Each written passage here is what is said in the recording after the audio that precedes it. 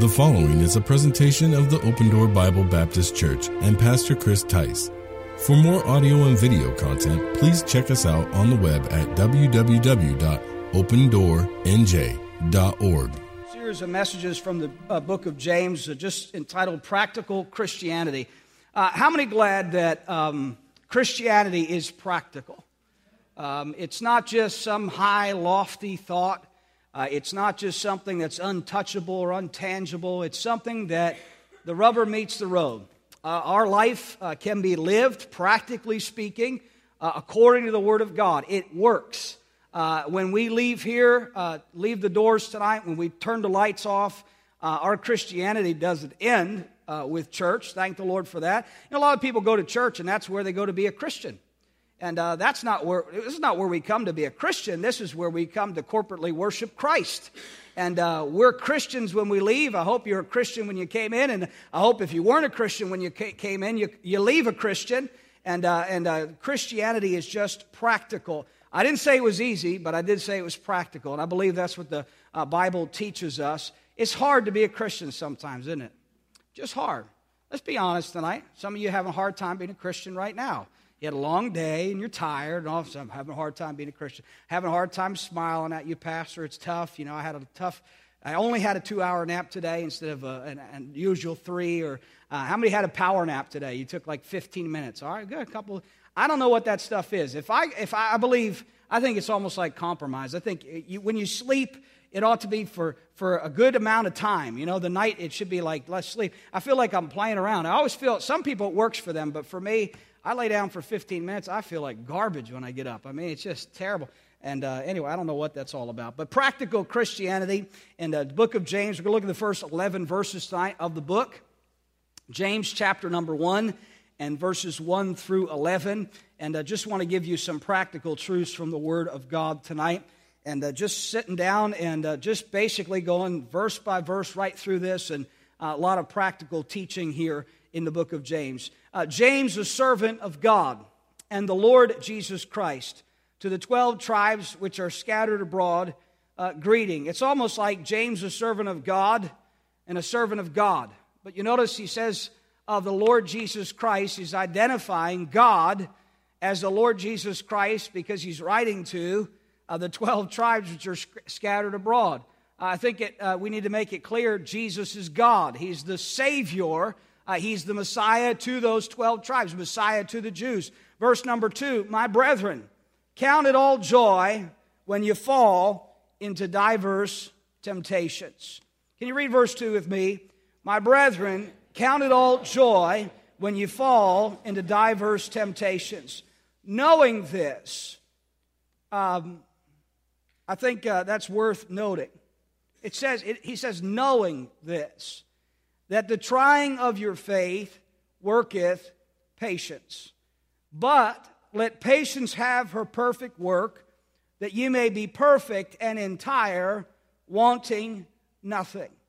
If any of you lack wisdom, let him ask of God, that giveth to all men liberally, and upbraideth not, and it shall be given him. But let him ask in faith, nothing wavering. For he that wavereth is like a wave of the sea, driven with the wind and tossed. For let not that man think that he shall receive anything of the Lord.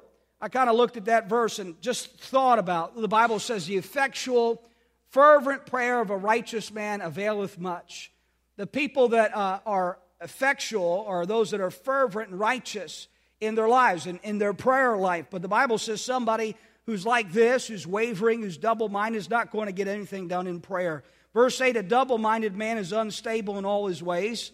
Let the brother of low degree rejoice in that he is exalted, but the rich in that he is made low, because as the flower of the grass he shall pass away.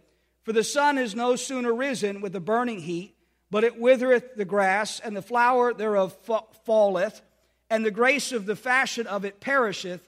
So also shall the rich man fade away in his ways. Father, I thank you for your word. I thank you for the opportunity to preach it tonight. My prayer and my heart's desire tonight is that I'd get out of the way and let your word and the truth of it prevail in all of our hearts. And God, I pray that as the message is delivered, God, that it would be done so not in my power. I don't have might. I don't have the knowledge or the ability, Lord, to do this tonight. God, this is a spiritual thing that we're here to do, and that's to meet with you and to hear your word preached. I pray that we wouldn't just look at it as academic. God, sometimes we look at the word of God academically, but we never apply it spiritually. Lord, I pray that you do a work in us. Your word is sharper than a two-edged sword. God, it goes deep into the hearts. It divides, God, our thoughts and our intents. And God, I pray that you go deep within our hearts tonight, God, that you discern our thought life, that you discern, God, our motives and our intentions in what we do.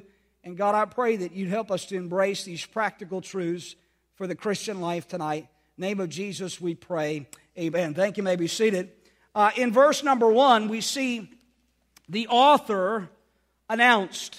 It says, James, a servant of God and of the Lord Jesus Christ. He announces, if you would, the penman or the author here. It's James, the brother of Jesus. This is James, who would be the elder in the first church that was at Jerusalem. And James was a Jew, similar to that of Paul, where you'd say a Pharisee among Pharisees, a learned scholar, if you would, in the Jewish nation. He would have been someone that was very knowledgeable, if you would, about the law. And James is very much that way as he writes the book. And you look through different books of the Bible, and you see Hebrews, the word is faith. And you look in other places, you see different words, love. And then you come to James, and you see the word that really kind of sticks out more than anything is works. And he gets there, and he really is talking about a faith that works, a practical Christianity, something that works for the daily Christian life. In other words, it's going to be seen in our lives whether or not we truly have faith. It's going to be shown, it's going to be revealed. Our faith is revealed in how we practically are living out the Christian life. And we see the author here is identified. And James, perhaps being an epistle here in the New Testament, is one of the first books, if not the first book, written of the New Testament. And you notice who he's writing to. It says the 12 tribes which are scattered abroad. And so not only is the author announced, but the audience is addressed. He begins to speak to the 12 tribes that are scattered abroad there. And let me say this as we look at an audience in the Word of God. Don't we always know there's two audiences?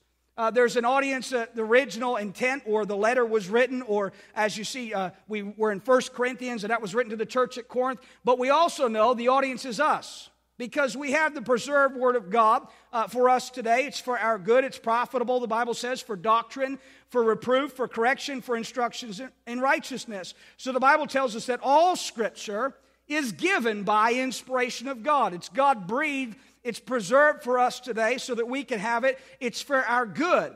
It's for our instruction. And so we are too, if you would, the audience tonight.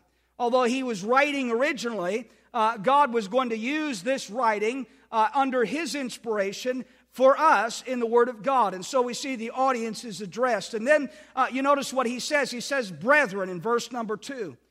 He's saying, brethren, in his mind, fellow Jews. He's talking to his, if you would, nation, or those that were there. This book was written right before they held the Jerusalem Council, and James would have presided over that council. And really the thing is that was debated there was whether or not Gentiles could be Christians without becoming Jews first. And that's what they believed early on in the church, that in order for a Gentile to become a Christian is that they had to become a Jew. So they had to be circumcised, and they had to go through a lot of the ritualistic things of becoming a Jew, and then they could be a Christian. And so it was almost like they were proselyting Jews, but then pointing them to the Messiah. But that's not what is the truth of Scripture, the gospel at all. They found out later and later decided on the truth, and the truth is that the gospel had come to the Gentiles. God made that very clear through signs and wonders in the church and through the apostles and through the writings of the Scripture. And we see now that, hey, aren't you glad Gentiles are Christians too? And we see that practical Christianity is just as much for us as it was for those Jews. And really, it's great instruction because a lot of us know how to be religious. We know some of the things that maybe we could do in our works, but we need to make sure that it's our faith that's being displayed in our works. In other words, the works that we do are a result of faith. They're not a work to get to faith. You know, sometimes people, we look at it backwards and say, well, I'm doing this to please God. Well, that's good, but understand that as a Christian, God's pleased with you because of His Son, Jesus. And you're not trying to get Him to love you more. You're not trying to be acceptable in His sight. I think sometimes Christians kind of believe that. It's if I do these things, then God's going to love me. And God's going to accept me. Listen, God accepts you because of Jesus and not because of your works ever. But why do we do what we do? Well, it reveals our heart attitude. It reveals who we are. It reveals our faith. And I think any conviction that you have, anything that you do ought to be born in a walk with God, a faith with the Lord. And sometimes we adapt things that are just kind of religious, ritualistic type things. And they weren't born of faith. They were just born because somebody said this is what you're supposed to do. And we said, okay, that's what I'm supposed to do. That's good when we're trying to give instruction. But by and large, you know, we need to understand that in Christian life, as far as what we practically live out, it should be born from our walk with God. Because those are the things, the convictions, if you would, that are going to stay in our lives. Those are the things that are going to help us. And faith, James introduces later, without works is dead. And he said, I'll show you my faith by my works. And he's addressing these brethren, and he's talking about trials and temptations. Look at verse number 2. He said, count it all joy when you fall into diverse temptations. He's not talking about necessarily an isolated, like a temptation where you're trying to be tempted to sin. But can I say this? With every trial is the temptation to sin, is there not? With every trial is the temptation to curse God. With every trial is the temptation to charge God wrongfully. When we have trials in our life, they can produce one of two things. They can try us with the potential really for us to sin, or for the potential of our character to be brought forth, the Christian character to be brought forth, and our life to be purified. Notice the trials in our lives, God sends them and allows them so He can make us more like Him. Anybody going, y'all all right tonight? Everybody's all right? Some of you look like you're struggling a little bit, all right? But he's not talking about me, is he? All right? But you know, trials are meant for our good. God sends trials into our lives because He wants us to conform us to the image of His dear Son. Now, what is the image of Jesus? You think of the image of Christ, I mean, it's one of suffering. It's one of humility. It's one of servitude. It's something that we have to understand. If we're going to be like Jesus, I think sometimes we think, I want to be like Jesus now. He's on the throne, and Jesus said, be like me when I was on the earth. Be like me when I was walking among men. Be like me when I served others. Be like me when I sacrificially lived my life. And that's what the call to the practical Christian life. And he says, count it all joy when you fall into diverse temptations. I think it's interesting that he says fall, because often trials are what we fall into. It's not expected. That's kind of what makes it a trial, isn't it? Come on, you say trials would be a lot easier if they would just announce themselves, if they would just consult with our calendar first, if they would just ask us if this is the all right time in life where we're strong enough to handle it. The Bible says that He doesn't tempt us above that which we're able. Now, we also know that God never tempts us with sin, does He? That's what the Bible tells us. So it's talking about God tempting us above that which we're able. What's He talking about? He doesn't let trials into our life above that which we can handle in His power, in His strength, in His ability. Because He's not left us alone. He's given us His Holy Spirit. He's given us His Word. And God says, hey, listen, when you fall into diverse temptations, when they suddenly pop up in your life, and often they're very diverse, aren't they? The things that enter into our lives. How many have had a financial trial in your life? Just raise your hand. You've had a financial trial. Say, I'm having one right now. All right, financial trial. Said, I didn't know, but I'm about to have one. All right. But financial trials. How many have had a physical trial in your life? You have a physical trial. How many have ever had spiritual trials? Spiritual trials. Emotional trials. Come on. Mental trials. Keep them up. I see some of you, all right? You know, we've gone through some, depression, discouragement, a lot of things that we see people are going through. More and more Christians are struggling with things that we kind of by and large thought was just things that lost people struggle with. But the truth of the matter is all of us go through periods of trial, don't we? And in that trial, what happens? Well, we're presented with the opportunity to sin or the opportunity to be conformed to His image. And that's the presentation when it comes to trials. And God says to us, He says, count it all joy. We said there was an author identified an audience address, but I believe here there's an attitude articulated. He says, I want you to understand that this is the attitude of a Christian. Brethren, this is how we're supposed to be when we go through trials, when we go through tribulation, when we go through hard times. We're supposed to count it all joy. We're supposed to just say, I know that God has a purpose for these things in my life. And so I can be happy, I can have joy in this trial because I know that God has sent it into my life for the purpose of Him receiving the glory. Now come on, that's hard to do. I said it's practical, I didn't say it was easy. Practical in the sense of we all are going through trials, but the truth of the matter is hard in the sense of when you're in the trial, it's really difficult to count it joy.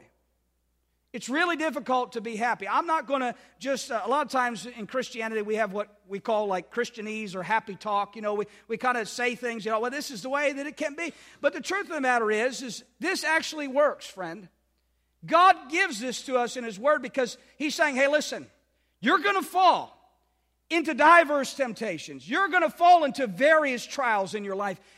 Expect it to happen. It's going to come. I don't know whether it's going to be family or physical or financial, whatever it may be. It's going to come. It's going to come suddenly. You're not going to be prepared for it. That's what makes it a trial. But understand this. I was prepared for it. That's what God's saying. I knew this was going to happen. I have a purpose for which I've allowed this in your life. You may not understand it. You may even, like Paul, beseech God that He would remove it from you. And God may answer, my grace is sufficient for you. He may say, no, I'm not going to take this trial away from you. He may say, it's for your good, and I want you to go through this difficulty. How many know in raising children that it's not good to take away all hardship from their life? Shelter them from sin. Keep them from wickedness. Keep them from things that they shouldn't be exposed to. But don't keep them from problems. Don't keep them from trials. Don't keep them from hardship. Listen, don't always shield your kids from when you don't have the money to do something. You know, sometimes you should say, listen, we don't have the money to do that. And we need to pray and ask God to supply. And by the way, sometimes I think we pray more for the things we want than the things we need. It's high time that we acknowledge that our needs are supplied by God. How many have been there where you had a real need financially and you had to get on your knees and you had to pray and ask God to supply that need? Listen, that's what makes us more like Jesus. That's what helps us to live out this Christian life practically. And boy, we need to learn that young. I remember my parents teaching us to do that. There was times where we had to pray for things that, things I don't have to pray for today. I think we've got it pretty good. I think the Lord's been really good. I've got clothes on my back. I've got shoes on my feet. I'm blessed. But there was times where we didn't really have a whole lot. I remember Christmas times, and seeing it funny is in America, we have the hardship of Christmas. Boy, I really don't know if I'm going to get 10 presents this year because mom and dad are really strapped for cash. You know, and that to us is a real hardship sometimes. I remember in church they said to the young people, we're going to give some gifts to people that really have a need, and go home and grab a gift. Maybe kids, if you've got something on the tree with your name on it, you want to give it up and give it to someone else, and you see parents gasping. But it's too expensive to give to someone else. It's too much to give up. You know, let's go to the dollar store and get some things for the kids that have needs. You know, I remember them challenging us to do that. I remember to my parents' dismay that I picked the biggest box, and it was something I really prayed for and something they worked for and something they got for us, and I gave the thing up. I didn't even know what it was. I'm trying to get them to tell me what it was. They wouldn't tell me. But, isn't it interesting sometimes that sometimes for us, because we're a little spoiled, is it's a trial for us if we're out of cell phone service. It's a trial for us that Chick-fil-A is closed on Sunday. Why do they always tempt us that way? You drive by, and boy, just want some chicken, and they're closed, all right? And, it's a trial for us when we're inconvenienced. Come on. When we're inconvenienced, that is a trial. That's not what God's talking about here. He's not talking about inconveniences. He's talking about real trials. He's talking about when you're going through real hardship. And he's saying, hey, listen, this is the attitude that you ought to have as a Christian. Count it all joy. We not only see an attitude articulated, but in verse number 3, we see an axiom that's applied. Look at verse number 3. He says, knowing this. An axiom is something that's for sure. It's something that you don't have to guess about. It's something that is a definite. This is a rule. This is something that we can confide in, that we can say, we know this is true. And what's he saying to us? He's saying, hey, Christian, apply this truth to your life. Apply this to your situation. When you're in a trial, know this, that the trying of your faith worketh patience. Be careful when you pray for patience. God, give me patience. God says, okay, here's a trial. Because the only way for you to get patience is for you to be tried. And by the way, a test of our faith proves our faith. How can I say I believe if when I'm tested, I prove I don't? Isn't belief effective in behavior? When I truly believe something, it's going to affect the way that I live my life. And a lot of times I think we say we believe things. For instance, do you believe that there is a literal hell? Do you believe that? What will that belief cause you to do? Well, it will cause you to understand the grace of God in your life and what He saved you from. It'll cause you to appreciate what God's done for you and what He has bought you and plucked you up out of.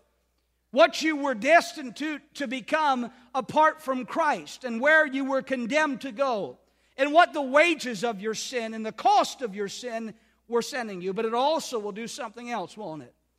It'll cause you, as you've been rescued from that place, to have a desire to rescue others and see people not go to that place. Remember the rich man who died? The Bible says, and in hell he lifted up his eyes and being in torments. What did he ask for? Well, he asked for some relief, and then he asked for someone to go and say something to his brothers that they wouldn't come to that place. And what did the Bible? He said they have Moses, they have the prophets, they have the Word of God. If they won't believe the Word of God, then they're not going to believe as though one came back from the dead. The truth of the matter is tonight, is if you won't believe God's Word, you wouldn't believe it if Jesus showed up in physical form tonight and said it to you face to face and told you that. You know, that's a bunch of hogwash that people say, well, if God would just tell me Himself. He did tell us. He gave us His Word. And if we won't believe this, we won't believe as though one came back from the dead. Can I say this to you? Jesus did rise from the dead.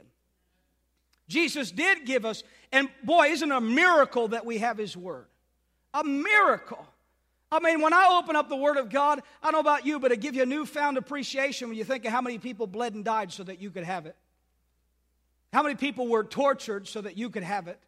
How many people went to the fire? How many people went to the torture? How many people went through those things so that we could have the Word of God in our life? Listen, they didn't die because they didn't believe in it. Their belief affected their behavior. A lot of times I think we say we believe things, but when we're put to the test, we reveal our lack of faith, that we don't really believe it. And he says here's the axiom, know this. The statement that faith must be tried in order for patience to be awarded. If you want patience, you're going to have to go through a trial. Not only do we see this axiom apply, but look at verse number 4. We see an aftermath awarded. After the trial's over, what happens? What happens in all these things? Notice this in verse 4. After that tribulation, the Bible says it works out patience, and then it tells us what to do with it. It says, but let patience have her perfect work, that ye may be perfect and entire, wanting nothing. When faith is tried, patience is left in the aftermath. And when patience is exercised, Maturity and satisfaction are the results. He's saying, hey, listen, you're going through a trial. Understand, all of us are going to go through a trial. You're going through a hardship. Understand, Christian, all of us are going to go through these things. But count it all joy. And if you'll take it patiently, you'll receive patience from the Lord. And if you'll exercise that patience, you'll be perfect. You'll be mature. You'll be complete as a Christian. And by the way, he said, you'll be satisfied. It's kind of what Paul learned. He said, for I have learned in whatsoever state I am therewith to be content. What taught him contentment? Well, letting patience have her perfect way in his life. But what gave him patience? Well, when he listed all of those things that he went through. How many times he was shipwrecked, how many times he was beat, how many times he was in prison, how many times he went through this, and how many times he went through that. All of those things brought about patience in his life that brought about, if you would, a contentment that where he could say to us, hey, be content. Count it all joy. You know, a lot of times when we're not satisfied, it's because, honestly, we might need a trial. We might need a trial. Because when we're not satisfied with what God has given us, we're really expressing from our heart the fact that we're not grateful for what we have. And sometimes, I don't know about you, but I don't want to wait until I go through or have to lose something to be thankful for it. Tonight, I have health and I'm thankful for it. I don't want to lose my health to become thankful for health. Tonight, I'm able to stand up and preach the Word of God. I'm thankful for that tonight. I don't want to wait until I don't have that ability to be thankful. A lot of times, aren't we so focused on things that we don't have that we neglect to say thank you to God for the things that we do? Is that not just practical Christianity? That God would say to us, listen, look at what you have and be thankful for it. Be patient when you go through these things, because in the aftermath, listen, I don't know about you, but I need patience tonight, but I'm not praying for a trial. I'm not praying for a trial. Does anybody want to go through one? I don't think any of us do. It would be foolish for us to desire for us to go through it. But hey, where you're at tonight, maybe you can say, if and when I do go through the next trial, I'm going to count it all joy. I'm going to count it all joy. I'm going to have joy through the trial. Some people, they go through hard times. You see it on their face. You see it in their attitude. You see it in the way they serve. Just cannot have joy in their tribulation. They're just not allowing God to have His way. It's kind of like when somebody doesn't get a young person, I won't say how old, doesn't get what they want. Ever see that? You know, not your kid, but the other kid in the store, you know, that's there, and your kid never does this when he doesn't get what he wants, but that kid did it, and that gave us a good illustration for other kids, not our kids. But, you know, you all right tonight? Everybody's all right. Good, wonderful, you got that, all right? That was a parable, all right? And, you know, sometimes we go through these different things, and we see what we're like when we don't get what we want. Sometimes we look like that, right? Well, I'm not going to do... Well, let's see how I treat you. Come on, how do you treat God when He doesn't give you what you want? How do you look at God when He doesn't give you what you're telling Him you want? By the way, where do we get off thinking that we can tell God what to do? You say, well, He told us to pray. He said, let your requests be made known. He didn't say, let your commands be made known.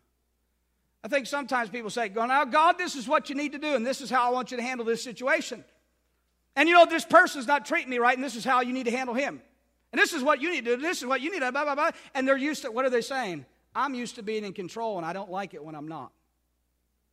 And when I'm not in control of God and everybody else around me, this is the way, this is my attitude. And God says, I'm going to bring you low. I'm going to bring you low. I want you to understand who's in control here. I want you to understand, and by the way, humble yourself under the mighty hand of God that He may exalt you in due time. How many have ever been brought low? How many know that when you humble yourself, it's a lot different than when God humbles you? Because when I humble myself, there's a place where I say, well, that's enough. And I don't want to go any lower, and God says, no, I'm humbling you here. So this is where I'm bringing, no, God, I can't go that low. I don't want to go that low. To me, this is enough humility right here, God. I'm here and now I brought myself here. And God says, no, I'm bringing you lower than what you bring yourself. I'm going to allow you to be abased. I'm going to allow you to go through enough to where you understand. Listen, you say, well, God's being mean. No, that's not God being mean. That's God allowing you to see who's in control. Because let me tell you this, it would be mean for God to allude to you or to allow you to even think for a moment that you're the one in control. That would be a terrible thing. Because can you imagine living a life where you actually believe that you were in control? You know, maybe that was how it was before you were saved. You actually thought you were in control of your own life. But boy, then you met Jesus and you found out that was not the case all along. Even before you knew Jesus as your Savior, you still were not in control. None of us control even the very next breath that we're taking. We don't control. We don't have control. As a matter of fact, life itself kind of teaches us that it's kind of out of control and we need God. Because without Him, everything kind of spirals out of, it goes into chaos, doesn't it? God's not the author of confusion. He is the author of order and design and purpose. And God doesn't allow trials to come in your life because He's playing with you. And doesn't allow trials to come in your life because He's messing with you. He's not allowing trials to come in your life to say, hey, let me show the devil how good you are. God's allowing trials in your life because He wants to make you like His Son. It took the cross to bring us to heaven. It took the cross to bring about our redemption. And listen, it takes a cross in the Christian life for us to understand what it means to be a disciple of the Lord Jesus Christ. Jesus said, take up your what? Take up your cross and follow me. That's what He called us to do. Hey, listen, the aftermath is a wonderful thing. And in the Christian life, when I practically live out the Christian life, the results are left up to God. And God says to us, hey, listen, and we know, here's another axiom for you, Christian, that all things work together for good to them that love God, to them that are the called according to His purpose. He says, here's another axiom for you. Here's another promise for you. Here's something you can lean on. Here's something you can trust in. How many of us need to know tonight that all things work together for good? I need that. I need that. You need that. There's a reason why we say it a lot, because we need it a lot. God says, hey, listen, I've never done anything not good. I'll never do anything not good. And the end result of everything I do is good. And I want to have that work out in your life. But if you fight me, if you resist me, if you won't trust me, you're going to have to keep going through this trial again and again and again until you learn to trust me. God wants us to learn of Him, to learn from Him. But this aftermath, maturity, look at verse number 5. What happens when we're mature, when we're perfect, when we're satisfied? Then what we understand is this. Look at verse 5. If any of you lack wisdom, let him ask of God that giveth to all men liberally and upbraideth not, and it shall be given him. You say, why does that belong after that whole... after all the things He said, where is that coming from? He said, wanting nothing. Then He said, if you lack wisdom, let him ask of God.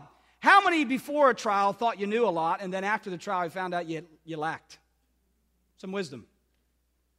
I don't know about you, but usually right after a trial is when I really understand how much wisdom I lack. When I've gone through a trial and I said, boy, God, you just taught me some things there, and I thought I knew how to handle this, but I didn't know how to handle this. And God, I lack wisdom. And I need wisdom. And God allows us to go through trials sometimes because He wants us to stop leaning on our own understanding. Stop trusting ourselves. He says maturity brings an honesty about what we lack. Wisdom. You know, trials can cause us to run to God or to run from God. Trials can cause us to fear God, which is what? The beginning of wisdom. Fearing the Lord. And verse 5 tells us something about wisdom. It tells us that God is the source of true wisdom. It tells us that godly wisdom gives us the ability to count it all joy in temptation. Godly wisdom will cause us to let patience have her perfect work. The highest wisdom is God's wisdom. It's the highest wisdom. It's unaffected by circumstances. God's wisdom governs patience, in riches and in poverty. Look at verse 9 and 10. Look at it. Let the brother of low degree rejoice in that he's exalted, but the rich in that he is made low, because as the flower of the grass, he shall pass away. Isn't it practical Christianity to know how to live the life when we're high up here in victory and when we're low down here? What's he introducing to us? The principle of abounding and abasing, of ebb and flow. He's saying, hey, listen, sometimes the tide's in, sometimes it's out. Sometimes the crop grows and sometimes it doesn't. There's times of plenty, there's times of famine. The rain falls on the just and the unjust. Every good and perfect gift comes from God. But what do you do when you don't have a lot?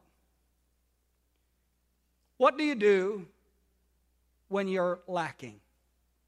What do you do when you're just falling short of what you need? Well, wisdom governs patience in that situation. It says, I've got to be patient.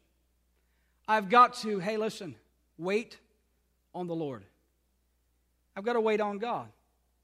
There's a lot of things that I'd like to do tonight, but I got to wait on God. You with me? I'm not saying that you shouldn't dream big dreams and set out to do big things for God. Listen, I'm a firm believer in that. I think God wants us to do that. I think we ought to have big dreams about what our big God can do.